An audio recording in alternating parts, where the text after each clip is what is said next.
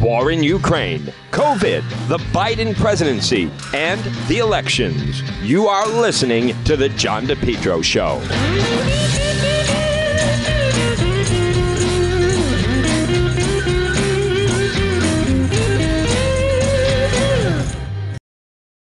You're listening to The John DePetro Show, folks. It's AM 1380, 99.9 FM. You can always listen online at the website, depetro.com. It's Friday. This portion of our program brought to you by PR Landscape Materials and Garden Center, Rhode Island's #1 garden center, folks. They are open. They're having a fantastic season. Stop in and see them. Annuals, perennials, trees, shrubs, hanging pots, hanging impatiens, large section, beautiful patio pots, vegetable plants and herbs, tropical mandevillas, hibiscus plants. Everything you need to make your home or workplace a showplace, full-scale nursery. Gift certificates are available. They're open 7 days a week. Look for them on Facebook. It's PR Landscape Materials and Garden Center. Well, folks, we have made it to Friday, and it's interesting that how gun laws now are going to be switching, and you have to obviously look at closer to home here in Rhode Island. Obviously, we had the situation nationally with the Supreme Court weighing in. But you have to just wonder, locally, Governor McKee in such a hurry to have the photo op with everyone in the red shirts surrounding him, like he's the Messiah signing this gun legislation, thumbing his nose at the Constitution. You just have to wonder if this is in fact going to stand up. But the Wall Street Journal, Supreme Court vindicates the Second Amendment. 6-3 majority recognizes right to carry guns in public for self-defense. The Supreme Court 6-3 ruling, gun rights, boils down to this: the Second Amendment doesn't disappear when you walk out your front door. Stated that way, it sounds obvious. Many appeal judges have disagreed. For a frustrating decade, the Supreme Court was too gun-shy to set them straight, but Clarence Thomas' majority opinion was worth the wait. And this all came from this New York State Rifle Pistol Association. They challenged New York's regulations carrying a firearm in public. Open carry in New York is banned, also in Rhode Island, with certain exceptions, such as judges getting a permit to carry a handgun, requires demonstrating proper cause. That means special need. Well, the Supreme Court was not having any of it, and thankfully stepped in. Now, they also write, this does not mean urban America will soon resemble the Wild West. 43 states already have shell-issue regimes, meaning carry permits available to everyone who meets objective criteria. Process can be vigorous, might include fingerprinting, firearms training, background checks, so forth. So the court is not calling such rules into question. But the good news is, what's unconstitutional is that 6 states, New York, New Jersey, Maryland, Massachusetts, California, Hawaii, offer residents no clear path to carry a gun and defend themselves. So now I know that people are also waiting for them to weigh in on the magazine. I still think that is going to be challenged as well. Keep in mind, Governor McKee doing that, I think one of the biggest things is just the fact that it was done for effect. Now, I also want to make mention, folks, this situation in Cumberland with the double homicide certainly seems to be a murder-suicide of this couple. I was there last night. If you want to see the video, it is it's on the website, depetro.com. But just a terrible, horrific story. Now, there's another story, and Channel 12 has a picture. I saw this photo a short time ago. 6 people to the hospital, and a car crashed into a tree. 3 of the victims were taken to Rhode Island Hospital, 2 to Hasbro. It's unclear what caused it. People need to look at what that photo looks like of the vehicle and what happens when someone's traveling at a high rate of speed and then crash the way they do. But I want to just come back to the Cumberland story just for a moment. And that is, folks, it's just so, well, actually, Channel 12 has a good piece on it because they have been identified. But I was out there last night. I mean, a very quiet street. They have 3 children. It's so out of the norm. Husband and wife found dead inside their home. I mean, by all accounts we're hearing, it was the husband, for whatever reason, shot his wife and then took his own life. With 3 children, one of them called 911. This is the Channel 12 story. This is 12 News Now. I'm Adriana Roses Rivera. Police have identified the married couple that was found dead in their home in Cumberland yesterday. 42-year-old Courtney Heward and 51-year-old Eric Heward suffered from gunshot wounds and were pronounced dead at the scene. Their 3 kids were found safe inside the Birchwood Drive home when police responded around 6:40 a.m. No word yet on the circumstances of what led up to both of their deaths, but we're tracking the story on WPRI.com and 12 News. I'm Adriana Roses Rivera. You know, again, I went out there. You could see the video. Obviously, Cumberland Police, they have the house locked down 24/7. Police in front, police in back. Folks, you just don't know, but I know it is shaking the town. It is shaking the neighborhood. I think you're going to start to see, for instance, I'm already hearing that there is now a lawsuit regarding some of the gun laws that Governor McKee has put into action. I want to play some of the, this is a package that Channel 10 did as well. I can't get over this East Greenwich crash. My God, the car looks like the front end. It looks like an accordion, the way it was bent in half. All right, this is the Channel 10 story about this latest gun legislation. After Governor Dan McKee signed several gun control measures into law, too. NBC 10's Jody Reed is live at the State House with Who's Behind the Challenge. Jody, good morning. Good morning. Governor Dan McKee just signed 3 bills to ban high-capacity magazines, prevent the open carry of loaded rifles, and raise the age to buy ammunition.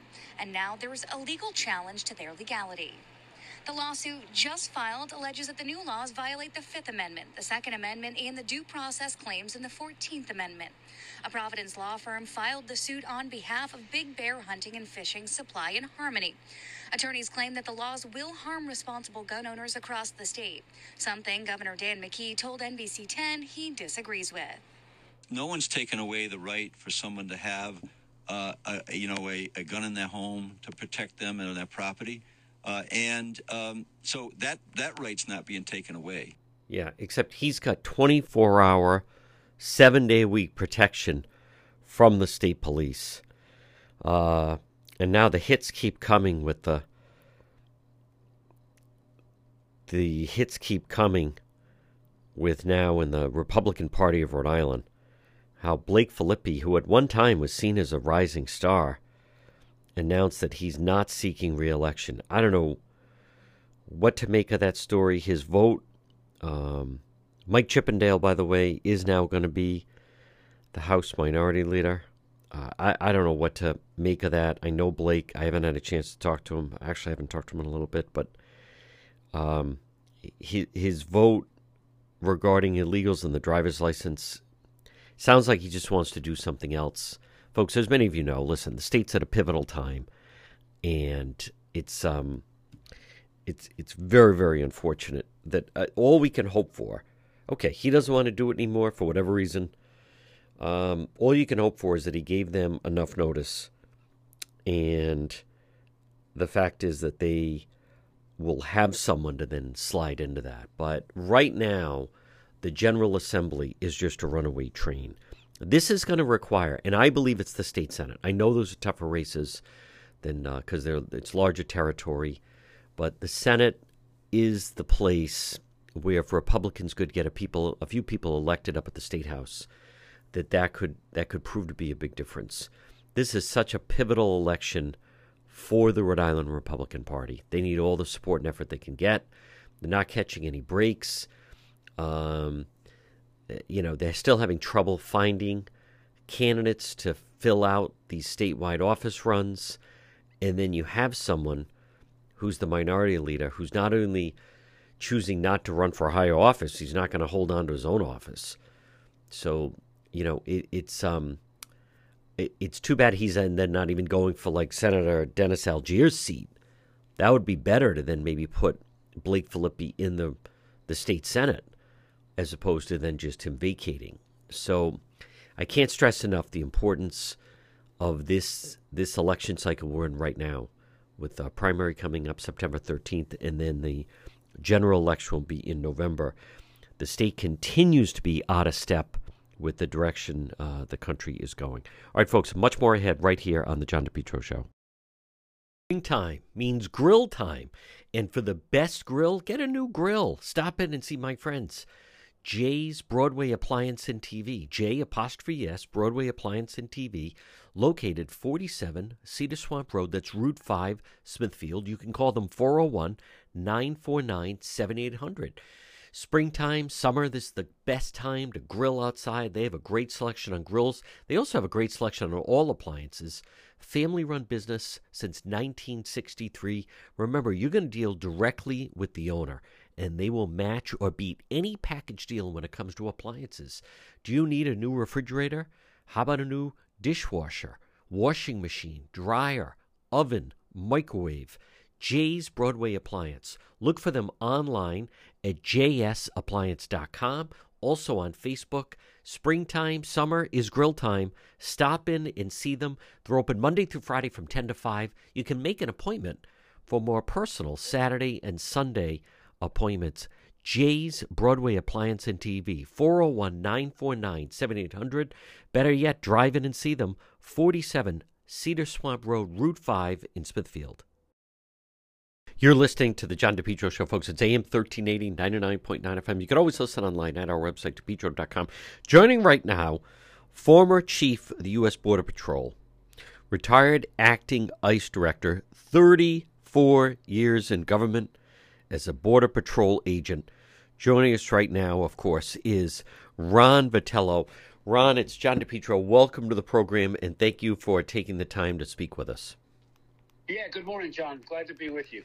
Ron, I want to start off. This is absolute insanity. I'm curious your thought, with all your experience, all your years, the amount of surge we have right now at the border. Yeah, it's the worst surge we've seen on the southwest border in the history of that entire border.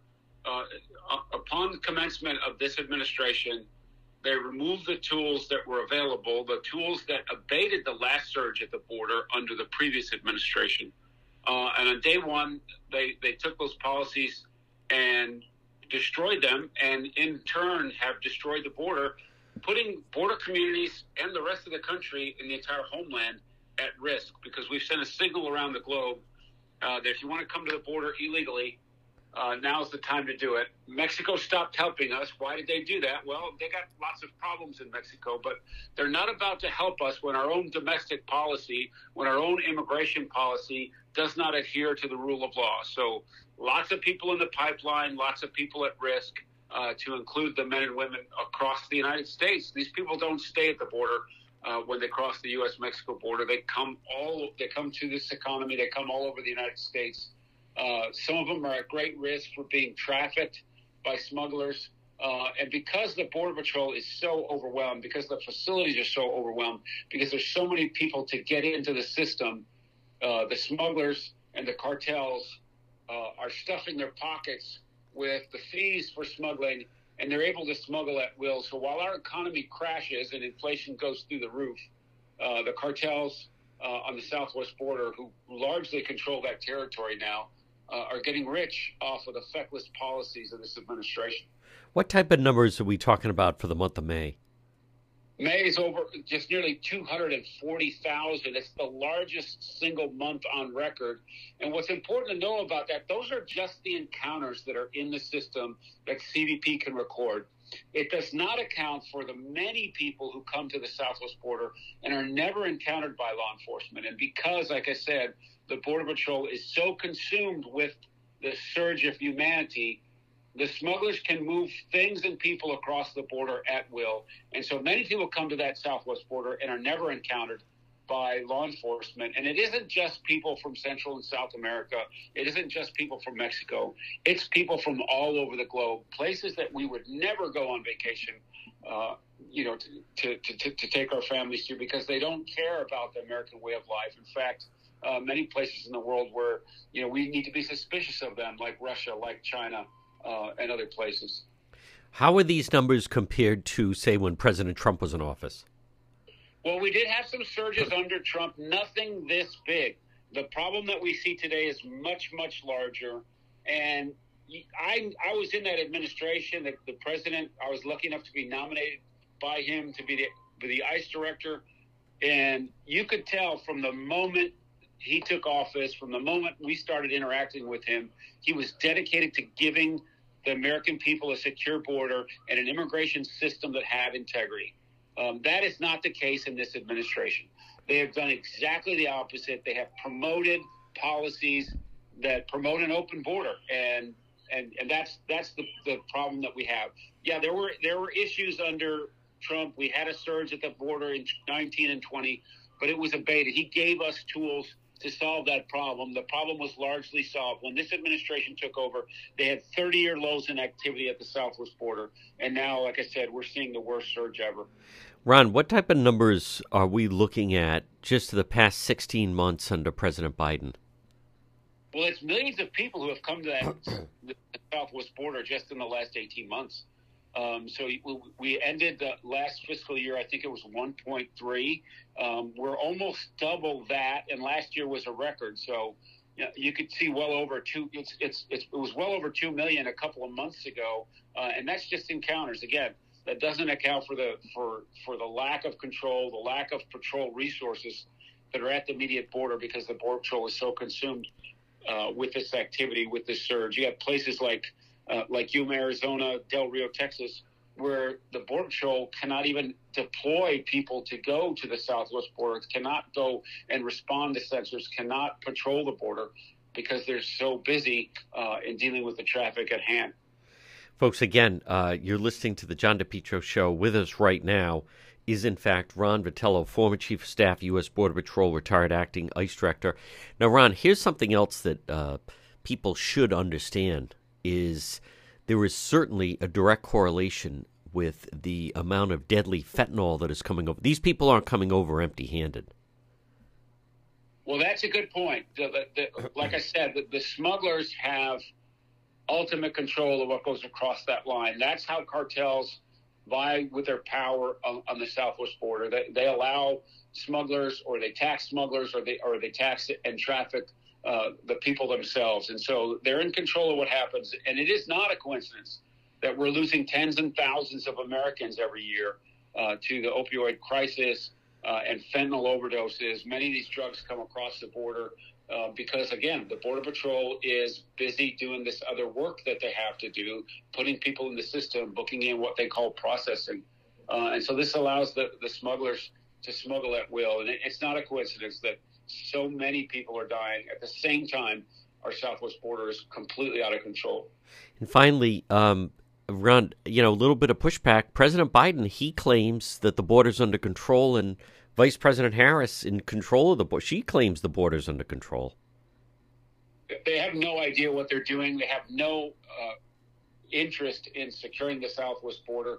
They ask us not to believe our own eyes. You can see the images on television. You can see the numbers purported by their own agency. If the border was in control, we wouldn't be having this conversation right now. We'd all be very comfortable, and we wouldn't be at the kind of risk that they're at now. 240,000 encounters in 1 month is completely out of control. And many of those people, after they're encountered by CBP with a brief stay through the processing and booking procedure, are being released in the United States. Almost 100,000 people have been released just this year alone. Folks, again, the border continues to dominate. Nothing good about this. Certainly seems like an open border. He is Ron Vitiello, and again, former Chief of U.S. Border Patrol, 34 years in government, and also, obviously, as a Border Patrol agent. Ron, thank you for joining us. Keep up the great work, and we'll talk to you again. It was great talking to you. Thanks a lot. J. Perry Paving.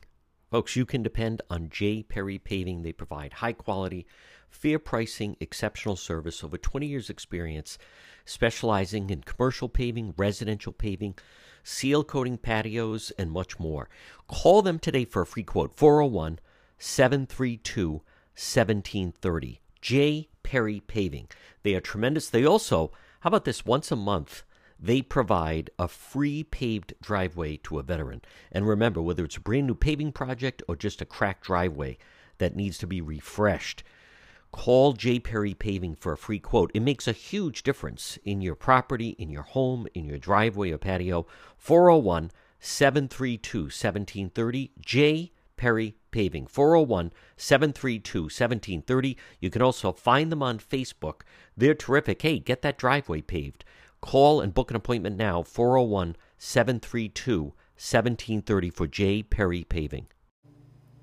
You're listening to the John DePietro Show, folks. It's AM 1380, 99.9 FM. Joining us right now, he is the National Right to Work Committee President, and we're going to discuss President Biden and what he has plans with his pals at the AFL-CIO, and it's our friend President Mark Mix. Thank you for joining us once again, Mark Mix. John, good to be with you, and thanks for the opportunity to chat about the recent speech by Biden at the AFL-CIO convention. Mark, talk a little bit about that, and especially something that should frighten everyone is this business of Biden and the support for the so-called PRO Act. Yeah, absolutely, John. That's probably the primary objective of organized labor in this legislative session, a bill that's already passed the House of Representatives with no committee hearings and no testimony. It is on pending in the Senate committee. The bill would first and foremost wipe out all 27 right-to-work laws across the country. Those laws are very simple. They say that workers can join unions, participate in unions, and run for office in unions and give their entire paycheck to unions if they want to, but they can't lose their job if they decide they don't want to financially support the labor union. They're very, very simple. They're in place in 27 states, and the PRO Act would wipe them all out by federal decree.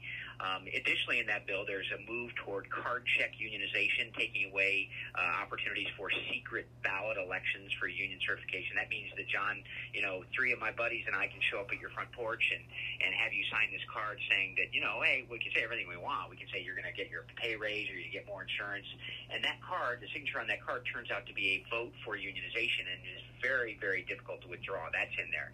Secondary boycotts, the idea that unions can go protest at a customer's house or a customer's business, and that customer calls the target, the company that's trying to be unionized, and says, what's going on? I got union people all over my shop over here. They want you to recognize the union.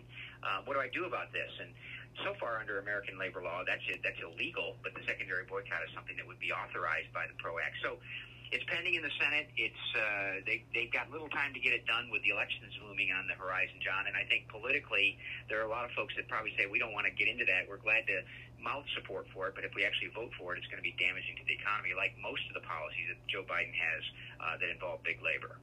Mark Mix, it's frightening even that President Biden would even, this is so different than what President Trump would do, but just the fact that he supports this PRO Act is, to me, that shows how much they just control the Biden administration. Yeah, absolutely. When he came on the stage in Philadelphia the other day, he to standing ovations of union officials, not rank and file workers, frankly, John, because there's a big and a growing divide between rank and file workers and the so-called union officials that represent them. And he came out and talked about you're the ones that brought me here and all the money and all the power that you give me, and you guys are you go to the dance, you go home from the dance with the ones that brought you and all this good stuff. And frankly, it's just amazing to hear what he's got to say about, union, being the most pro-union president in American history. If you're in the energy sector, if you were working on the Keystone Pipeline, or you're working on an oil rig, a wildcat, or out in, on federal lands doing exploration and drilling, 14,000 of those types of employees who all had union cards in their pocket were basically on the unemployment line after Joe Biden took office. And, the union officials that represent those workers endorsed him, gave money to him, and helped him get elected, which is true. He says that openly. They were the reason why he got elected. But yet, when we think about, the Trump election in 2016, we know this, that rank-and-file workers in Michigan and Wisconsin and Ohio and Illinois and Indiana, those states where Trump won, surprisingly, it goes without saying that rank-and-file union members crossed over from the advice, and I'm using my finger quotes here, John, the advice that union officials gave them about who to vote for, and voted for Donald Trump, who wanted to secure our borders and lower taxes and lower government regulations and reduce government regulations. And yet that agenda, which is right on the sweet spot for most Americans, particularly most Americans in the workplace that are now paying $6 for a gallon of gas and they can't believe the prices at the grocery store when they go there to shop for food for their families. That disconnect is growing wider and wider. But yet, the mainstream media touts this speech to the working people of America. And frankly, John, as you know, only 6.1% of the private sector workforce is unionized today. So when he's up there talking about labor and labor policy and all this, he's trying to give favors to that very, very small group of union elites that are the ones that, quote, give him the money to get reelected or to get elected. Folks, again, we're speaking with National Right to Work Committee President Mark Mix. And Mark, just so people have an understand, there's an awful lot of political spending at stake, and they're not afraid to spend it the way they did in 2020. Yeah, absolutely, John. When we think about political spending and what the media spins out there is that, you have the Soroses and the Koch brothers, and you have the RNC, the Republican National Committee, the Democrat National Committee, and you have other, hedge fund titans that are out there pouring millions of dollars into races, which they are. But when you tally up the money that organized labor spends on politics, which, there's a couple different ways to look at it, but the most base way to look at it is what they report on their LM2 forms and their political action reports with the government every 2 years after these elections. And it's easy to find almost $2 billion in political spending. And then if you start overlaying the state activity from the state unions that don't file these types of reports because they don't have private sector workers like the NEA and other unions that represent government employees, the number grows so dramatically and so quickly that it's enormous, and people, it's almost unbelievable. But when Justice Alito ruled in our Janus versus AFSCME case at the U.S. Supreme Court almost 4 years ago to the day, John, he said that everything that government unions do is political because they're trying to redress and control the direction of government. And we've seen that in the schools, and we're seeing that, unfortunately, we're seeing it in the schools and just how powerful they are. But all that money is basically deemed to be political, and so they're trying to elect the bosses that they will sit down at the table with and negotiate with. And so once you start adding those numbers in, you can get to 10, 11, $12 billion every 2 years for political and lobbying activity. Folks, again, we'll speak with our friend Mark Mix. And Mark, can you touch on also the situation with AFL-CIO leader Frank Schneider in Pennsylvania? Yeah, I wish I could, John. That was one of those great mysteries that kind of popped up right before the AFL-CIO convention in Philadelphia. He was supposed to be named the state president of the AFL-CIO, and all of a sudden, there's a press release put out that says he's no longer going to be the president. They put somebody else in, and Liz Shuler, the new president of the AFL-CIO, who replaced Richard Trumka, who passed away last year, she basically said, it's an internal matter, nothing happened there. But, boy, John, it seems like to me that the Office of Labor Management Standards at the Department of Labor ought to be interested in what happened there, because if it's financial malfeasance, then the rank-and-file workers across the state of Pennsylvania need to know about that. They need to know what happened. Just like the bosses of the UAW, of which 14 top executives are in jail today for financial malfeasance and stealing and using union members' money to go to Palm Springs and play golf and buy $400 bottles of champagne. It's kind of a cover-up right now. It'd be interesting to see what happened there and whether any information comes out about what Mr. Schneider did to basically deny him the presidency, the office of the presidency of the Pennsylvania AFL-CIO when he was, I guess, duly elected to be sworn in at the convention in Philadelphia. Wow. Mark, can you just also go back on the PRO Act? That is really amazing, simply because, the states that have become right-to-work states, Florida, North Carolina, I believe Ohio, it's, there's a lot of people that felt that it's tragic that if Rhode Island would pivot into that, how Rhode Island really could have stood out in New England, probably be I think the closest right-to-work state would have been Ohio. But that's incredible. Boy, they never let down their guard. They're always trying to cut in, and felt they finally had a president that would try to push across this PRO Act to get rid of the right-to-work status.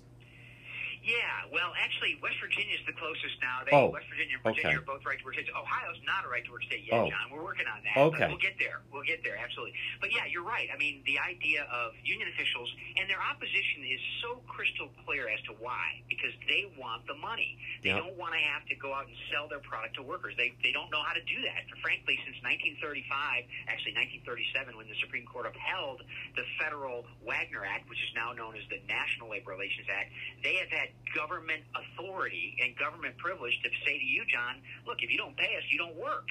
I mean, that's the federal policy. And so, after this power that developed from that point to the end of World War II, 1946, union officials grew astronomically. Union membership and union power grew during that period.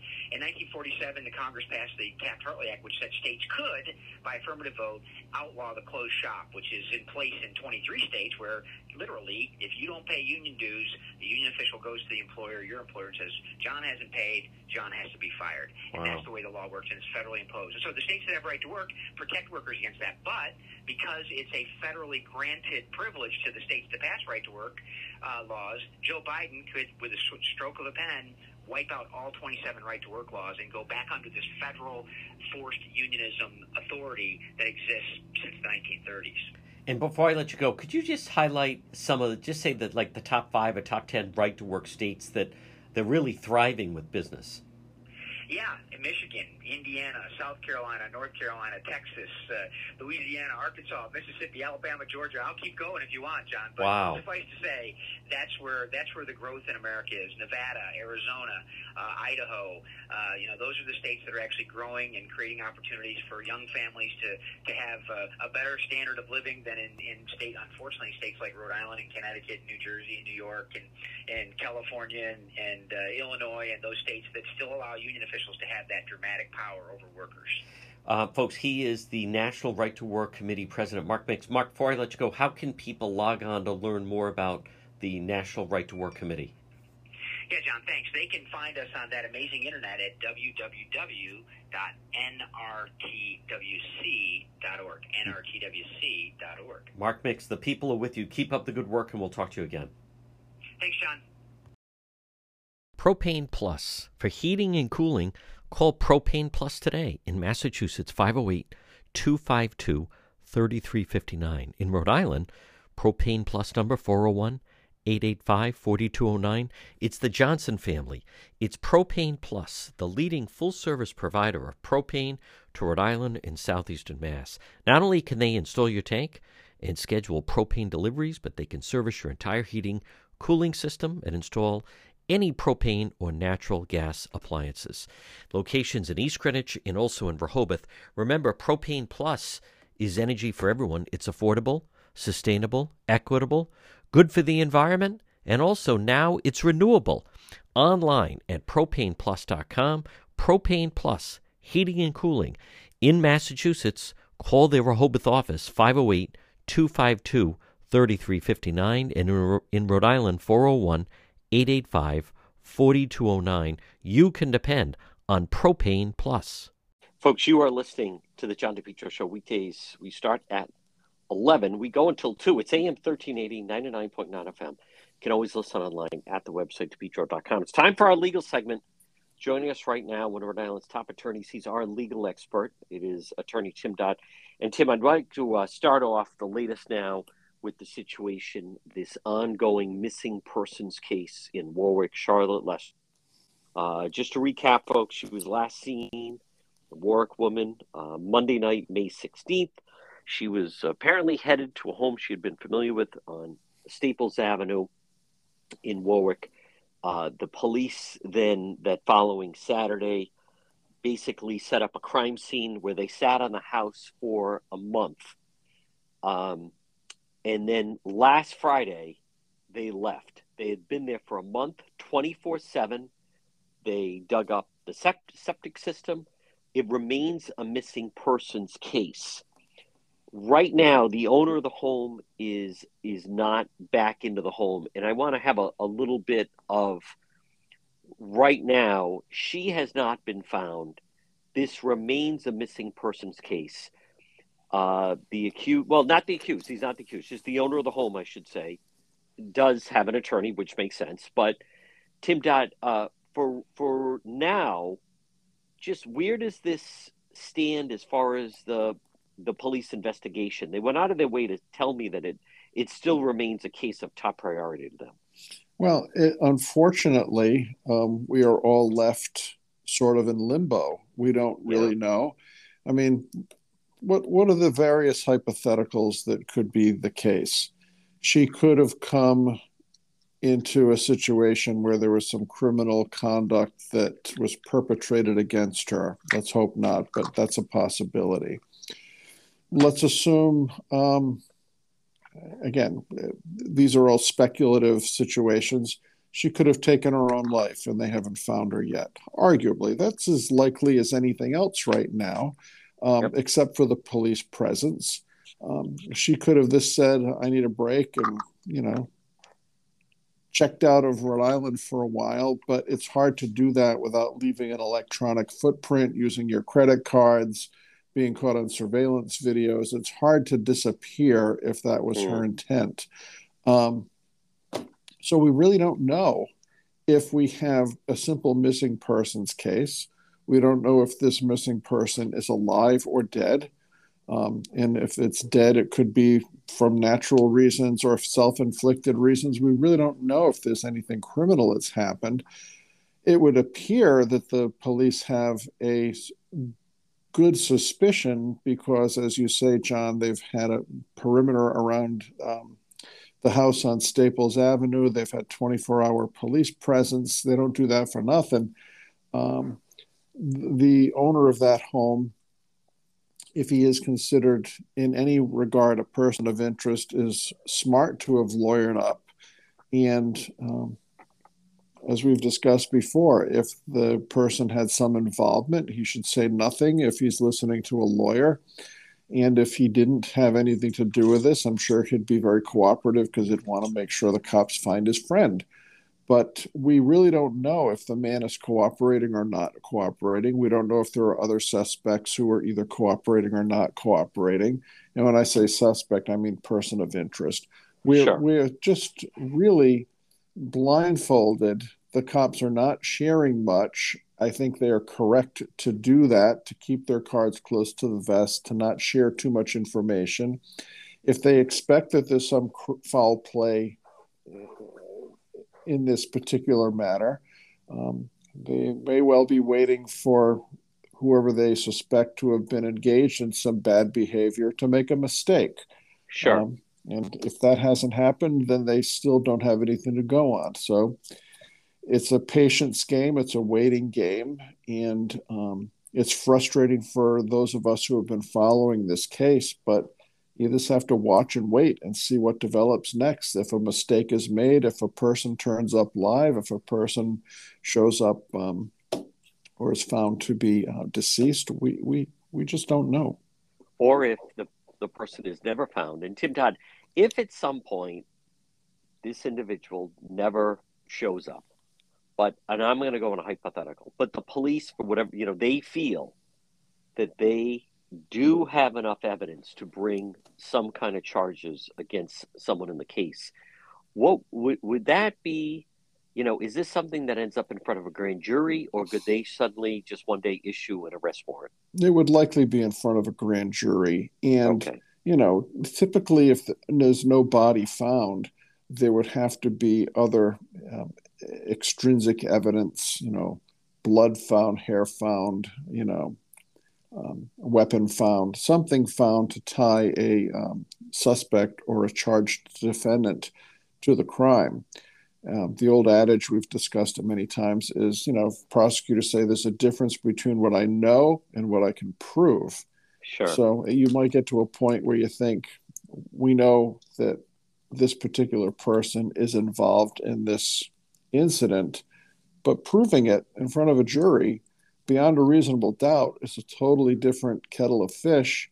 And without a body, and if you have an individual, let's say, who is not talking, who is not doing anything that's ultimately going to blow up in their face because they're coming up with a story to try to appease the police, if a suspect, any suspect, sticks to their guns, doesn't say anything, doesn't cooperate, it can be very difficult for the cops to go forward.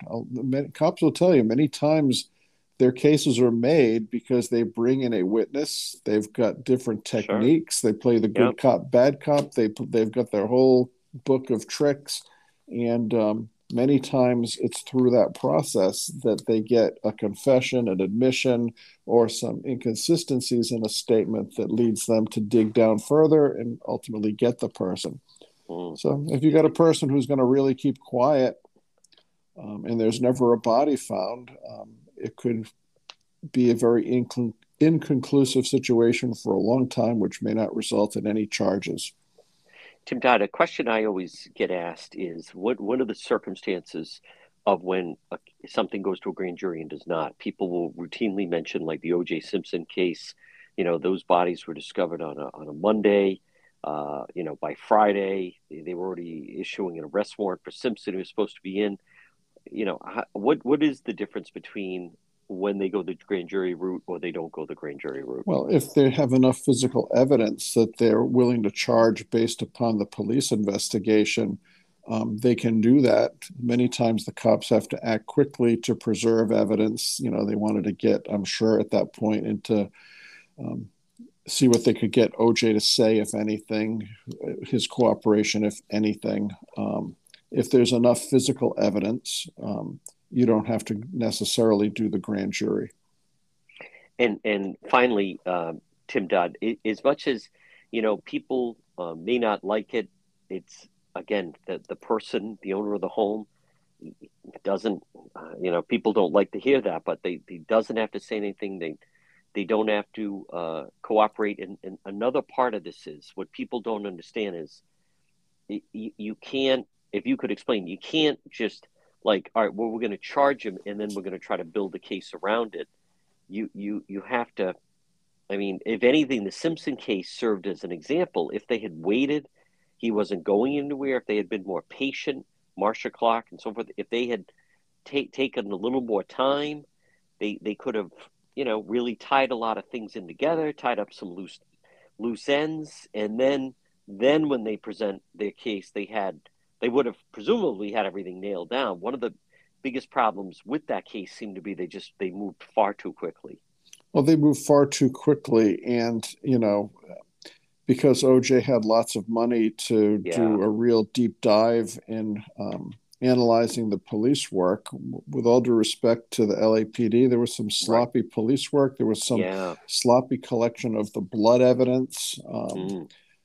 Preservation of evidence, the glove. Many, many things in that case. Right.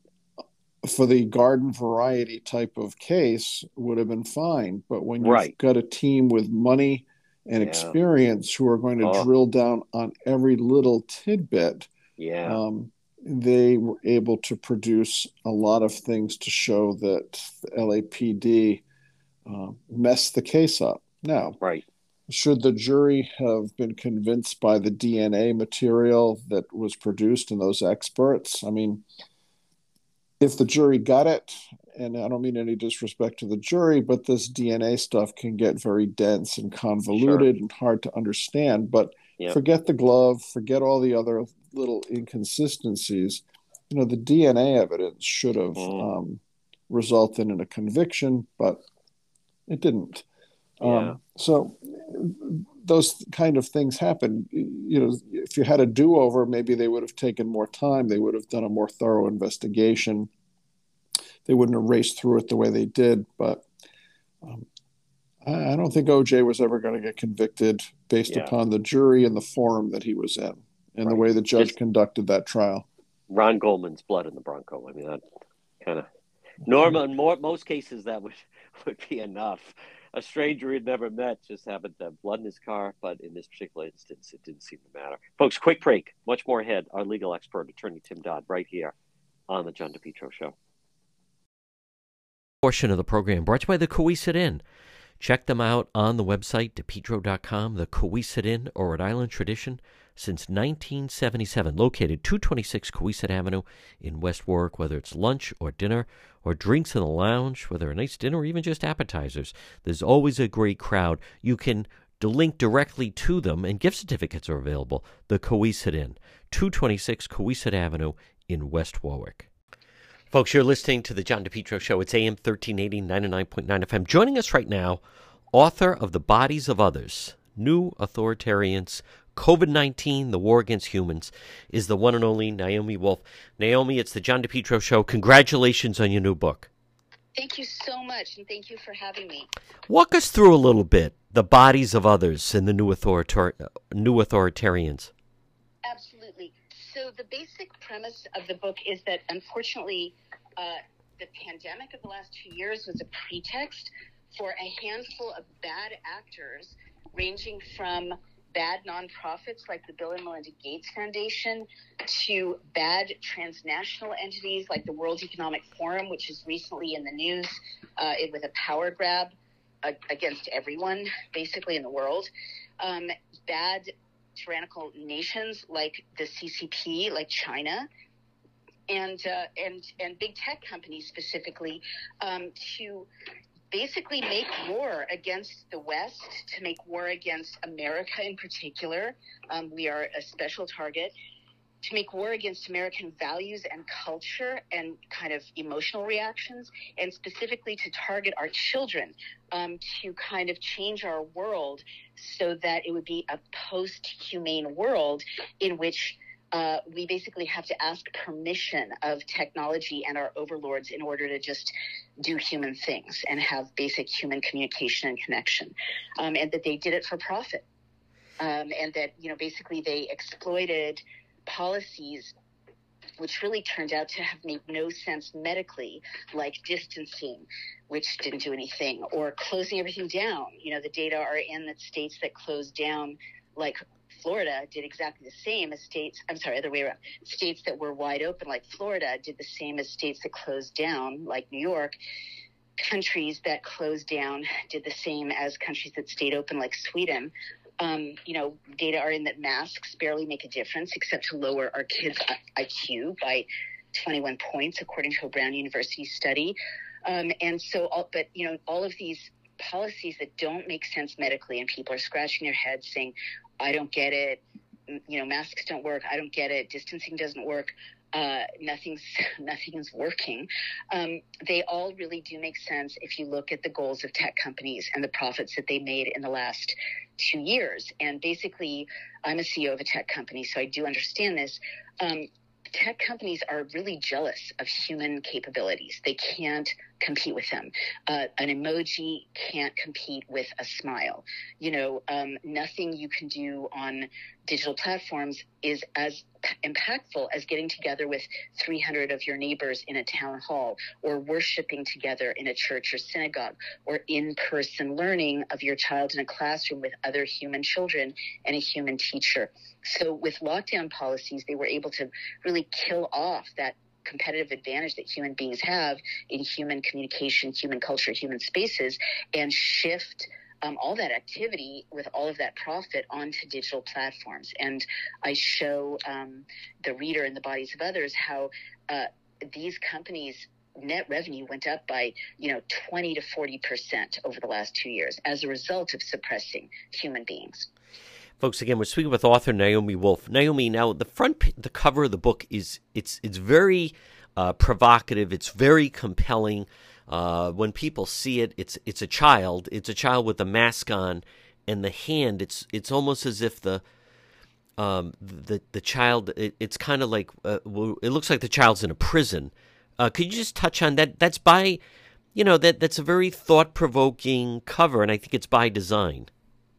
Yeah, you're absolutely right, and thank you. I think the cover says it all. It's really, I think, iconic of what we've been through in the last 2 years, and they're not letting up. I mean, I just heard in one of my earlier radio segments today that masks are going back on the poor children of San Diego, and toddlers in New York City, where I used to live, are being subjected to masking, and their moms and dads are distraught, but nothing they are doing or saying is making a difference.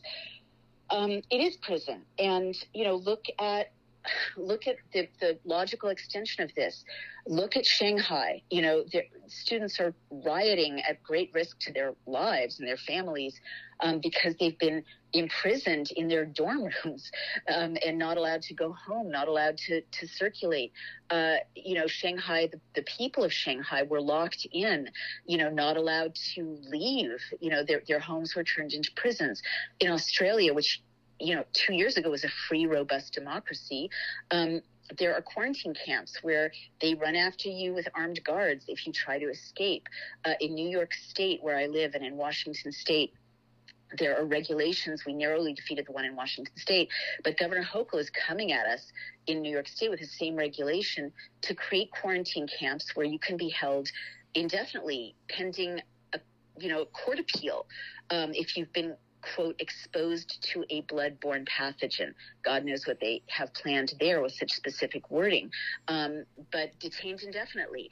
And people and our whole nation has become a prison, and people just are not aware of it yet. President Biden extended emergency powers in April of 2022, but this time in an open-ended way with no terminus date. And so what that means is that, and then he flowed billions of dollars without going through Congress to Health and Human Services.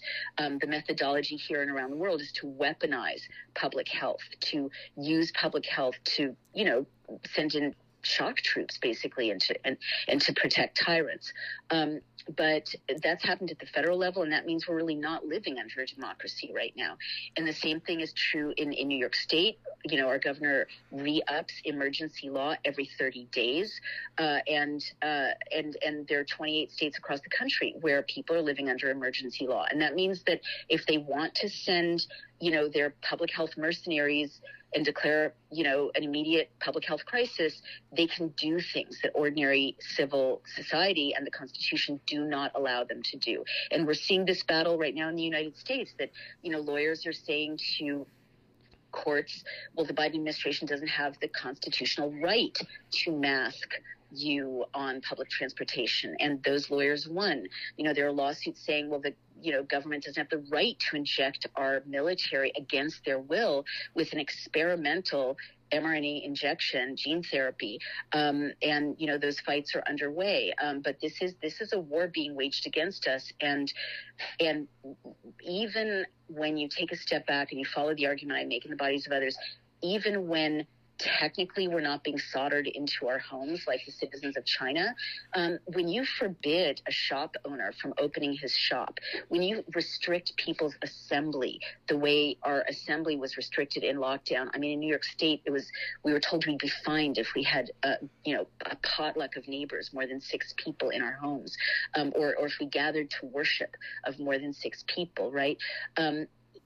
These restrictions, keep 6 feet apart, don't let your child take his mask off or her mask off to breathe or to speak. This is carrying prison around with us. Yes. This is a conditioning of us to accept a feudal state in which we really are serfs and we really are at the mercy of whatever they will do to us next. Folks, again, it's a very compelling book, and the author, very, very provocative, esteemed Naomi Wolf, The Bodies of Others. Naomi, before I let you go, just one more thing. What's so disturbing is the irreparable damage done to children. During COVID, it continues. Obviously, that child on the cover, it also just jumps out at me at what we're witnessing in Texas. Children are growing up in a much different world. Yeah, you're right. I'm not sure. Do you mean by Texas that they're exposed to? Oh, I meant when I look at that, I think of the children in the shooting that were.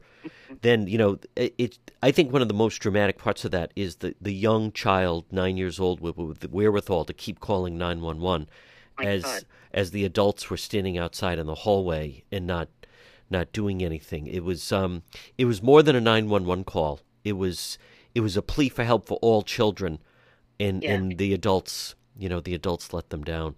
Naomi, congratulations. Good luck on your book tour. Excellent. Thank you so much. I appreciate you. Thank you. All right, folks. And again, that is Naomi Wolf right here on The John DePetro Show.